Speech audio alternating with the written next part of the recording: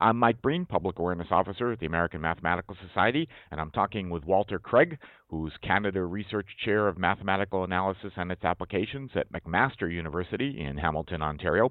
And we're talking about the connections between math and tsunamis. So, Walter, can you tell us what math is used in understanding tsunamis and how it's used? Well, let's see. A tsunami is a wave in the ocean, a big one, but a wave nonetheless. A wave in the ocean represents a movement of water. Water in motion is hydrodynamics, and there are well established and reasonably well known, and also sometimes quite challenging partial differential equations that describe the motion of fluids, in this case water. That's already a start. The biggest challenges in modeling an ocean are that it's a free boundary problem. That is, the ocean moves and the surface moves, and the domain over which you are solving your equation also moves. So you have to not only solve for the motion of water, you also have to solve for the domain, that is where the water is.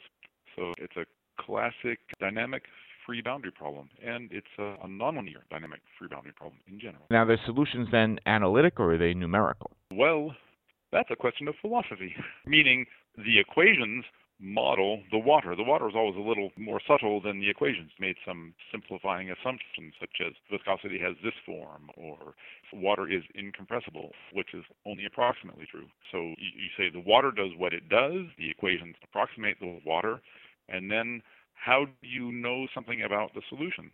Well, they could be numerical approximations. They could be theorems about the existence of solutions. It's a little bit more abstract, a little bit less specific to particular solutions. You could model by asymptotic analysis solutions, and that would involve classical techniques of applied mathematics. And then you could solve, or numerically solve, or prove theorems about, or find special solutions to the model equations for water. So, okay, I've just given you a rainbow, a whole spectrum of ways in which you're supposed to, that's why it's philosophy. Which way do you know a solution? And to what extent do you know a mathematical fact is true?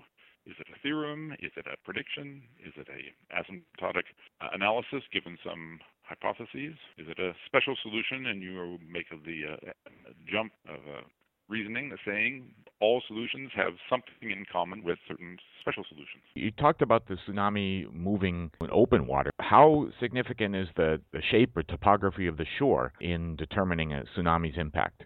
Oh, that's very important. Let me back up a little bit from that question. Sure. What happens in a tsunami? Tsunamis are generally caused by large motions of water, often caused by earthquakes, sometimes caused by undersea landslides, which displace land, which displace Earth's crust, which displace water, and then a wave propagates through water. So in the middle of the ocean, a tsunami can actually be quite subtle. So just to give you an idea of scales and sizes, I suppose there's an earthquake. As in Japan, the sea floor moved about 60 centimeters to a meter. Actually, I think the shore moved 60 centimeters to a meter, so you can assume that the sea floor moved more. It was a certain component of that motion was vertical, that raised water because the water is lying, and it's actually rather light compared to moving all that rock. So the water was light, it raised the water, then water propagated from that zone where it was raised in waves, and in a wave. And so a wave that is, say, a meter high, but the size of the zone in which earthquakes was influential, which is some, say, just for scale's sake, 100 kilometers square. That's lots of water in motion, and that's a lot of potential energy, raising it up. That's turned into kinetic energy, and that's a typical origin of a tsunami. That's the start. Mm-hmm. So then when it gets to shore? Right, so then let's think about its propagation. Studying those hydrodynamic equations I talked about earlier, scientists, I follow them, know effectively how fast such waves propagate on the surface of the water. And it depends on the depth, and the depth could be, I think that region was 3-4 kilometers, so the speed could be 500 to 700 kilometers an hour traveling in the ocean. So I think that earthquake took place, epicenter was some several hundred kilometers offshore and probably had 15 minutes before it hit shore, which is not a lot of time for a tsunami warning system. It is not very high. Water was raised maybe as much as a meter, but a meter wave in a usual ocean is no great shakes. It is also a very long wavelength. So we said, just for scale's sake, about 100 kilometers. So if you're in a boat, you don't really see it. your boat's going to move a little bit extra. Satellite can detect it because it sees the average of the wave field, but maybe in a boat you wouldn't see much at all, maybe slightly strange current.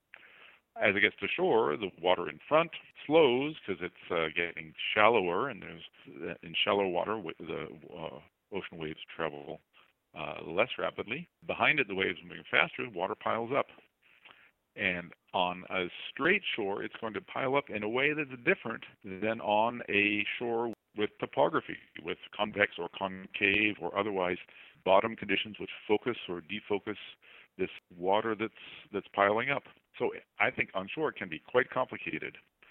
I spent a little time trying to imagine it because sort of these cartoon ideas that one grows up with of a tsunami being like a large breaker, which is a beach on a wild day. A breaker is going to be maybe 2-3 meters high, and this is now going to be a breaker which is twice or 3 times that, or I don't know. It's hard for me to imagine. Well, so I think that's not the right impression. I think it looks like, well, the tide is a wave. So I think tidal wave is kind of a misnomer, but maybe not enormously off. A tide is a wave with a period of 12 hours. Water comes up and water comes down. It's just a very long wavelength. The tsunami is going to have long but less long wavelengths. It will go up and down in maybe half an hour. So I tried to think of a tsunami approaching the shore. It will be like the tide coming in, maybe amplified by 2 or 3. That is, the tide's going to come in, but the tide, which is usually going up and down a meter or 2, is going to go up and down 3 meters or 6. And it comes in, say, 20 minutes, and then goes out again in 20 minutes. And the sea could be calm, and it could come in. So it kind of sounds subtle and dramatic at the same time. So in my mind's eye, I would see the water rising quite rapidly, faster than a tide. Of course, it has to be, but not like a breaker coming at you, but a fast. And if it could be that there's a hydraulic jump in front, because it's like when you drain a plastic swimming pool, the water flows out, and at the front, the water doesn't just go smoothly on, it has a jump. So you can imagine hydraulic jump of a couple meters, but behind it, this is a wave that is 100 kilometers long, so it doesn't go down. It goes down 100 kilometers later. So it's like that high. So it's extra 6 meters of water with a hydraulic jump in front, impacting on land. And this is in my mind's eye. And then actually the most recent tsunami, which was just off the Tohoku coast, people had cell phones with video cameras in them, and those are the first videos I've ever seen of tsunami. And they were just about like that. The water was just rising up, flowed across the tarmac of the airport, pushing cars and airplanes in front of it. The wave rose up. Here's one of their famous anti-tsunami walls. Rose up, went over the wall, tipped large fishing boats over the wall. It wasn't storm conditions. It was just lots of water rising quite fast. That's Walter Craig, Canada Research Chair of Mathematical Analysis and its Applications at McMaster University. And in Part 2, Walter will talk more about tsunamis, including the different characteristics of the Sumatran earthquake and the one that struck just off Japan. And he'll also do a little myth busting.